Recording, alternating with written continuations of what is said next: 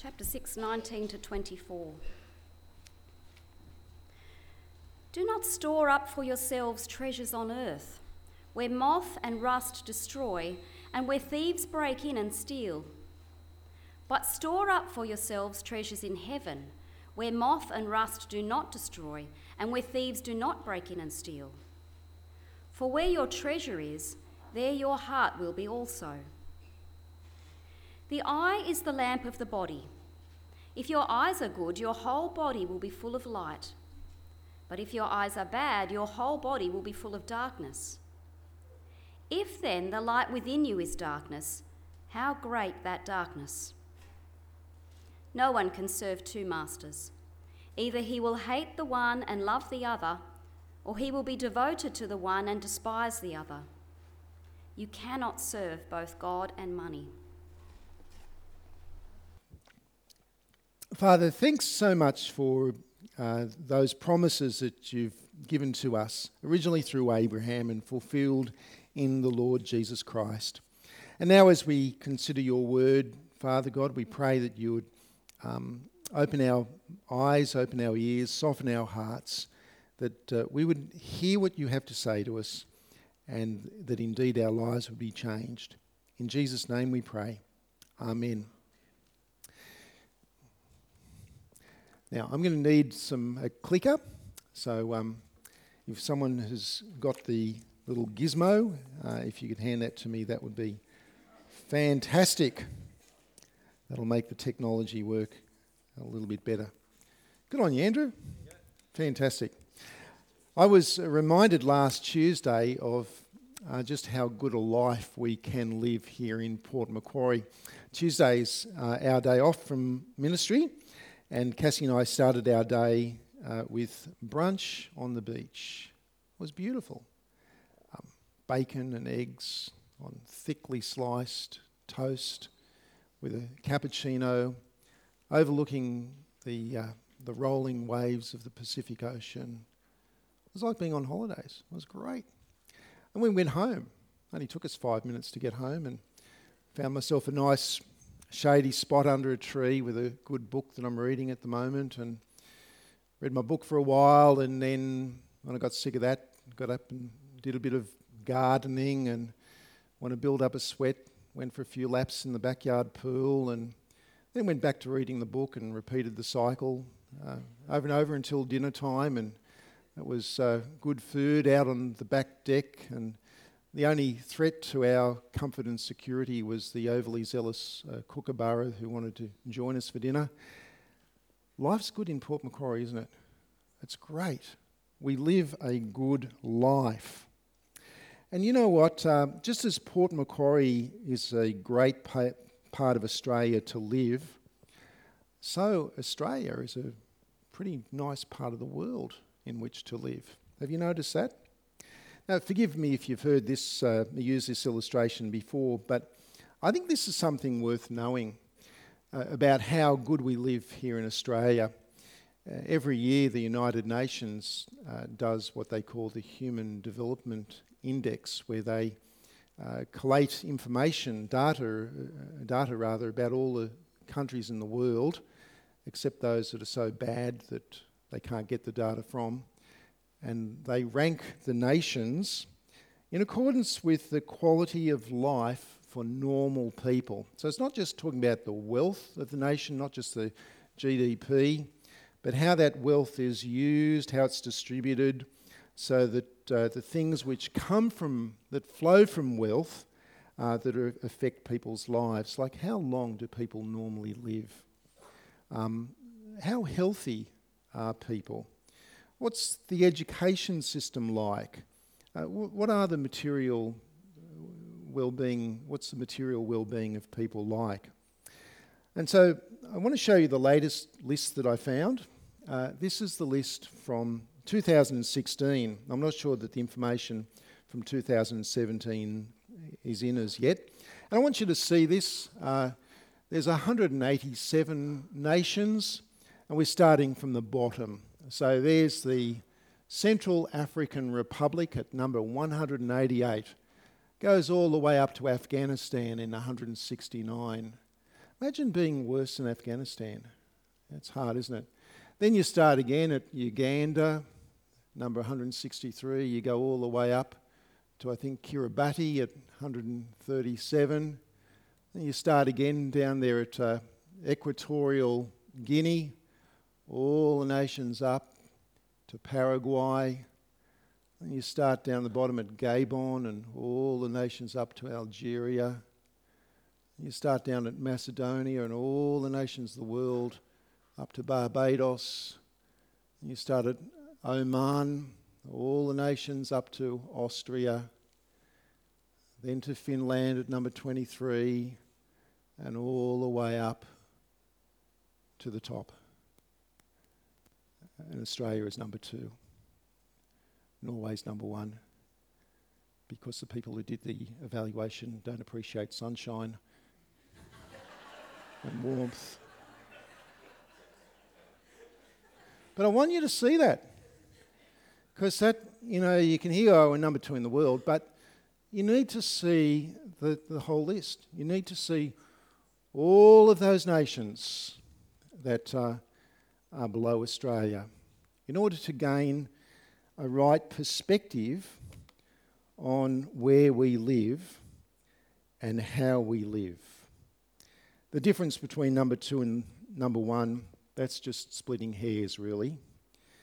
We see from this long list, we can wrap our minds around the fact that the vast majority of humanity did not live nearly as well as Australians. And the vast majority of Australians do not live nearly as well as Port Macquarians. I agree. Some might dispute that. Now, we live in a fallen world, which means that no matter all of those factors, we all have problems.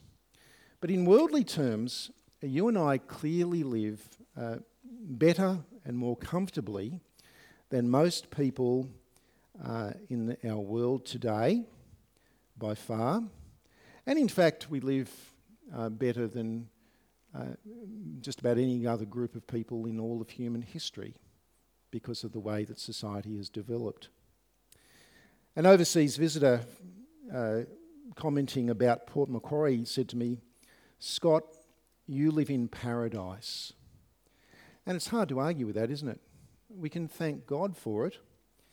But do you see the problem? The problem is in that statement, you live in paradise. A Christian friend who'd recently moved into the area jokingly said to me, and I quote, he said, "When you live around here, it's much harder to look forward to heaven." Now, what Jesus says in today's passage is relevant for all people, no matter who they are, no matter where they live, no matter when they lived, but today God is speaking to you and me. And Jesus, if you care to have that passage open up in your Bibles in Matthew 6, he speaks to us about the truly best lifestyle. In fact, that's what the Sermon on the Mount has been all about, isn't it? It's about what God considers to be the good life. And here Jesus has a warning for us. Because surrounded as we are by the beauty of creation, and with the opportunity that we have to live in houses that 99 point whatever % of the population of the world could only ever dream of, we can be seduced. We can be seduced into thinking and living as if, hey, this is what it's all about. This is the truly good life.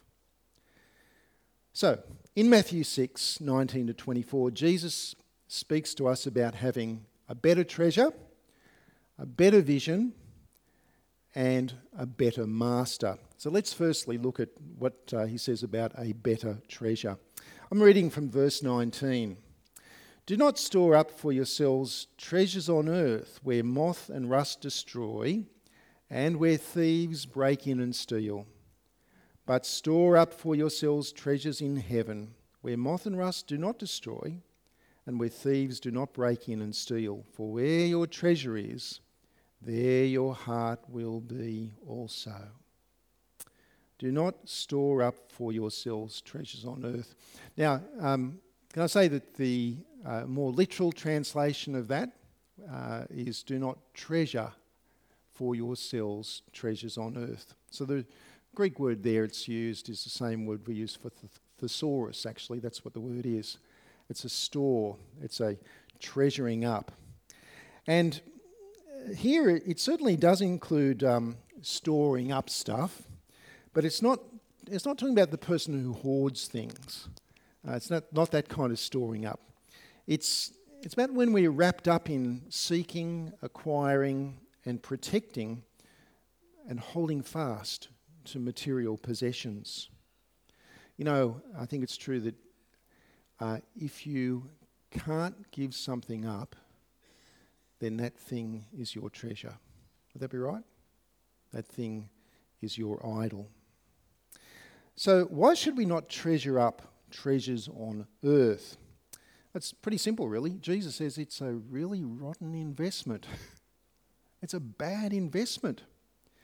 Because in verse 19, these things, they just don't last. The moths and the rust, they destroy, and they eat things up.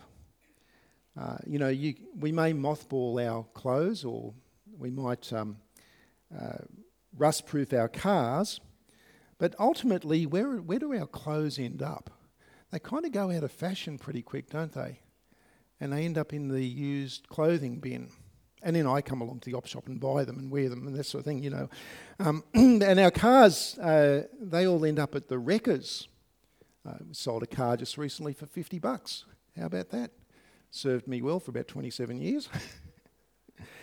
Yet even before that, the satisfaction that our possessions promise, that actually quickly fades as well. Have you noticed that? You're looking forward to getting something new. You're really keen about it. You get the new thing. You're really excited about it. It's really satisfying. And then after a few months, a few weeks, even a few days, the satisfaction level has dropped. And we see this, I think, most clearly with, and quite dramatically, whenever there's a new iPhone that's released, where people actually queue up. They camp outside the Apple shop overnight in order to be the first to get the new iPhone in their hands, because the iPhone that they spent $1,500 on or more 12 months ago just doesn't satisfy any longer. They need something else, and they need another shot of satisfaction, because the satisfaction has not lasted. But guess what? We don't last either. As the writer of Ecclesiastes put it, naked a man comes from his mother's womb, and naked he departs. There's 2 points in that, isn't there?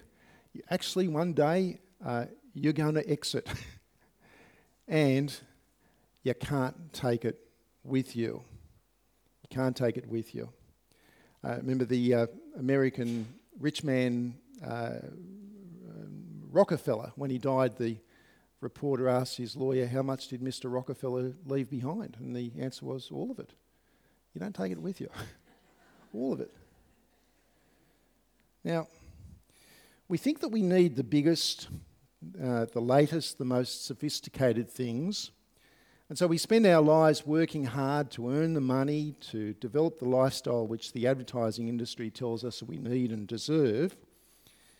We invest in treasures which not only do the vast majority of people in our world live without, but which ultimately don't last, and they have no eternal significance.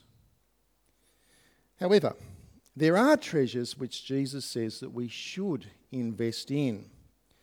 In verse 20, he says, "But treasure up for yourselves treasures in heaven." Now, I don't know about you, but I wonder, what are these treasures in heaven? What's he talking about there? Well, I think I've got a few thoughts on this, but firstly, can I get you to go over to 1 Timothy chapter 6 in your Bibles? If you've got the Pew Bible, it's just got Holy Bible on it. That's on page 841. If you've got the other Bibles with more fancy stuff on it, that's on page 1194. Let me read to you from 1 Timothy chapter 6, starting at verse 17, because it clarifies what are these treasures. This is Paul speaking to those who are rich in the church, rich Christians. And he says, and I quote, "Command those who are rich in this present world not to be arrogant, nor to put their hope in wealth, which is so uncertain, but to put their hope in God, who richly provides us with everything good for our enjoyment." So, material things are good. They're there for our enjoyment. Command them to do good, to be rich in good deeds, and to be generous and willing to share. In this way, they will lay up treasures for themselves as a firm foundation for the coming age, so that they may take hold of the life that is, what does it say? Truly life.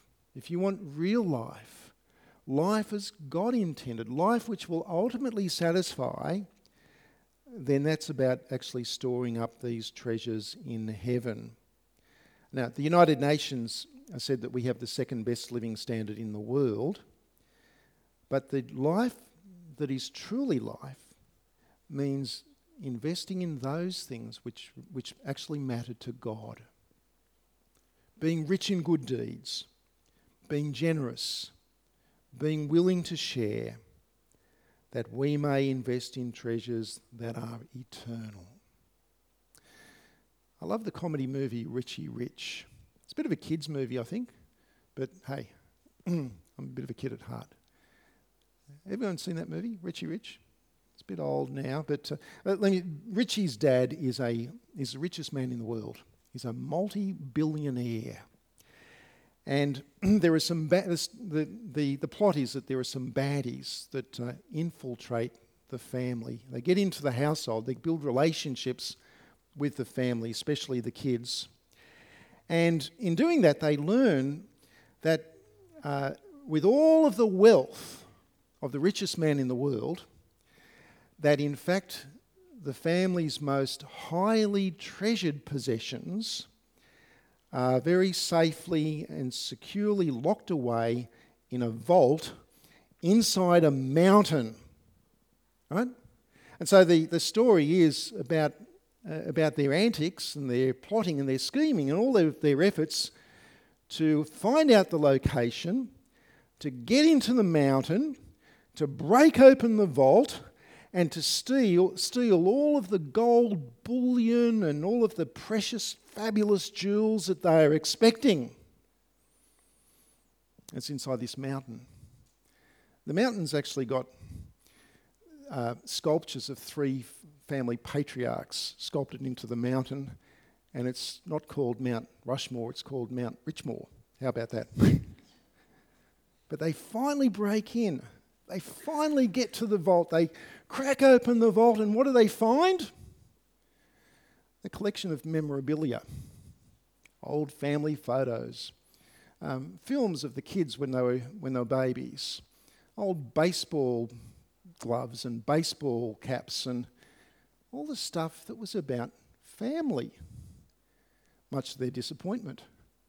Because it showed that what the family truly valued was each other and the things which reminded them of each other, their most treasured possessions. All of the other stuff was just in banks, like it should be. Well, what does God treasure most? How about people? People who are forgiven, people who are living for the very purpose for which He created them, people living in right relationship with Him forever. Indeed, God so loved the world that He gave His Son, that whoever would believe in Him should not perish but have eternal life. So, therefore, should not the things which God treasures be the things which we treasure? Listen to how the Apostle Paul described his attitude towards what he truly treasured when he wrote to the Christians in the Greek city of Thessalonica. Come with me to 1 Thessalonians chapter 2.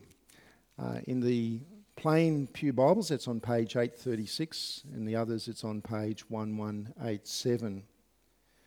Listen to how he describes his relationship with the Thessalonians and his true treasure. Verse 17, he says, "But brothers, when we were torn away from you for a short time, in person, not in thought, out of our intense longing we made every effort to see you. For we wanted to come to you, certainly I, Paul, did, again and again, but Satan stopped us.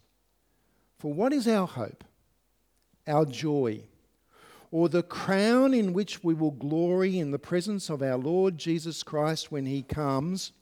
What is it that we truly treasure above all? Is it not you? Indeed, you are our glory and our joy." How about that?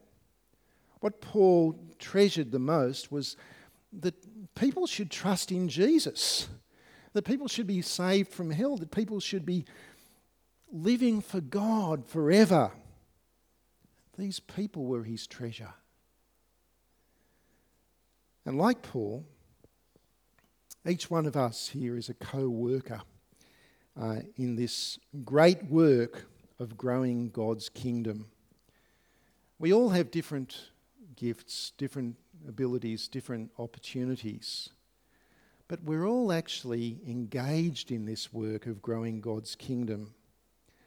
We've heard early on today of a relationship that developed 18 years ago between a young non-Christian lady and Christian lady Elva, and how Elva was able to befriend Catherine, show her some of God's love, teach her about Jesus, and we've seen the fruits of that.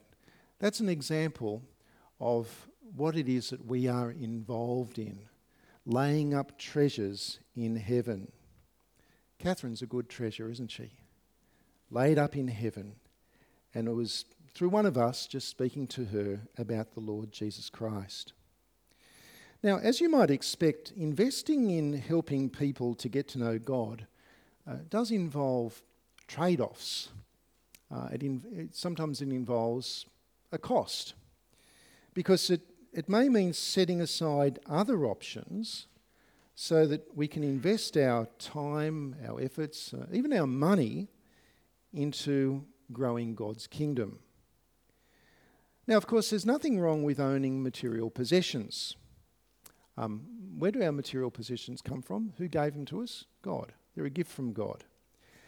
And we still have to live in this world, don't we?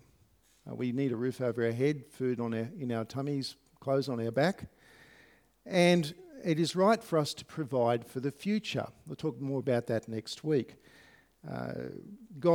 Jesus is not against providence, that is providing for the future. What he's against is covetousness, which means the view that a man's life consists in the abundance of his goods and chattels. Brothers and sisters, that is not the abundance of our lives. We need to invest our lives in those things which will survive the day of judgment and pass into heaven. And that, of course, involves evangelism, sharing the gospel with others. It also involves issues of character. In 1 Corinthians 13, Paul talks about a whole lot of things that are going to end when Jesus returns, but he says that faith, love and hope, these are the things which endure through into all of eternity. They remain with us. However, we will only have a better treasure if we have a better light. So let's get back to the passage. Verse 22. "The eye is the lamp of the body. If your eyes are good, your whole body will be full of light. But if your eyes are bad, your whole body will be full of darkness. If then the light within you is darkness, how great is that darkness?" Now let me sort of unpack that a little bit for you. In the ancient world, they thought of the eye as being like a window into the body, through which light entered into the body. And so that if your eyes were good, if they were clear, then your whole body would be full of light and would be healthy. But if your eyes were bad, the body would be plunged into the kind of darkness that breeds disease. This is how they thought about things. Jesus is not confirming this is to be true. Here he uses that common thinking to make his point. And he refers to the good eye, doesn't he? The word for good really refers to singleness of purpose, undivided loyalty, like tunnel vision. So that the good eye is the eye that is fixed on God. And therefore, the person's life is filled with the light that comes from God. Which means that we end up seeing life the way that God does, from that eternal perspective. Whereas the bad eye, and get this, that the literal translation of that is the evil eye. That's a term that's come into our English language, isn't it? The evil eye is, well, that's like wearing sunglasses in the night. Now, you know what that's like, don't you? You can't see clearly because everything's so dull, so dark. That is, we only see this earthly life. We don't see the eternal reality. In fact, Jesus goes further. He says that if our eyes are fixed on riches and earthly treasure, then our whole life is going to be dark and it's going to be earthly. We're not going to be living for the very purpose for which we've been created. And it's short-term satisfaction at best. But it's because of that darkness that we invest so much in things which don't matter. We need a better light. And finally, in verse 24, we need a better master. Read that for you. No one can serve two masters. Either he will hate the one and love the other, or he will be devoted to the one and despise the other. You cannot serve both God and money. Now, here Jesus is using some common idiom of his day, where he contrasts love and hate. There's another passage where he says that unless a man hates his mother and father, that he can't come after me. Jesus is not into advocating hate. That was a common expression for talking about comparing things in terms of what is the most important thing. And to follow after Jesus is more important than to follow after our parents. No one can serve two masters. Have you ever had two jobs at one time? Some of you have, haven't you? Some probably had 3 jobs at one time. If they're part-time jobs, you can do it. If you've got a full-time job plus a part-time job, that's also doable, but it takes its toll. But here Jesus is not talking about employees with 2 jobs. He's talking about a slave with 2 masters. And it can't happen because a slave is not employed by his master, is he? A slave is owned by the master. And Jesus says you cannot serve 2 masters. You cannot be owned by both God and money. You might think you can. But Jesus is not saying here you can do it, but it's hard. He's saying, no, it's impossible. And that's the very nature of the master-slave relationship. It's like trying to walk in 2 different directions at the same time. What's going to happen to you? You're going to tear apart. You can't do it. It's one or it's the other. But we still try to do it, don't we? We try to serve both God and money. We want to serve God as our master, but we also crave after the same comforts, the same luxuries, the same supposed securities as the pagan world around us. Why are we like that? I think it's because we don't always view life, indeed we don't even view our own lives, in the light of the gospel and eternity. That better light by which we can see our better treasures so that we are not ruled by the better master. And maybe we don't even want to view life that way. And that's why the words of Jesus are so vital. Now, in a worldly sense, you and I are in a very privileged position. In general, we enjoy a better life than the vast majority of people on the planet. But with privilege comes responsibility. This is not comfortable teaching. But God has not left us here for our comfort, has he? Why has God left us here? To seek first his kingdom and his righteousness. God wants you and I to invest in heaven through our prayers, through our time, through our relationships, and through our resources. On Friday, I met with a school scripture teacher. He's not part of our church. He's one of the team of 25 or so teachers that we have teaching in the primary schools in Port Macquarie. And he's part of a team of 11 volunteers who teach the Bible to about 700 children in their school. That's a lot of children, isn't it? They don't do it perfectly. They need more resources. They need more teachers. But the 700 children, the vast majority of whom come from non-Christian families, the vast majority of whom would otherwise not only not follow Jesus, but they wouldn't even know of Jesus. They may not have even heard of Jesus. And so we talked and we prayed. And as we prayed together, thanking God for the great opportunity and praying for the salvation of those 700 children, I started to notice something. This man, grown man, mature man, what I noticed was that he was crying. He was weeping.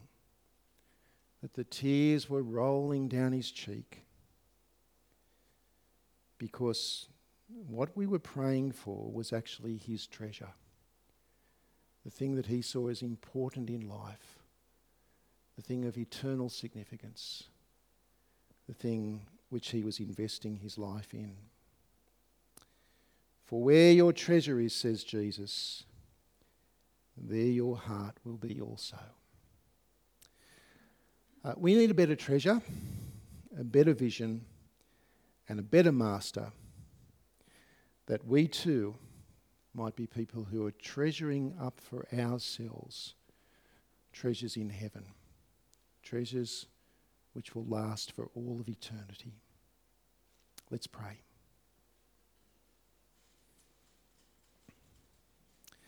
Father in heaven, we thank you that you treasure redeemed people so much that you're prepared to pay the cost of your only Son.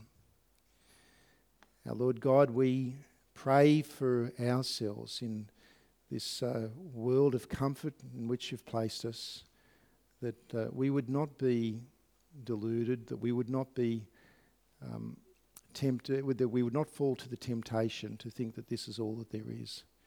Rather, help us to be people who seek after your heart. Help us to be people who seek after your treasures and invest our lives in accordance to that. And we pray in Jesus' name. Amen.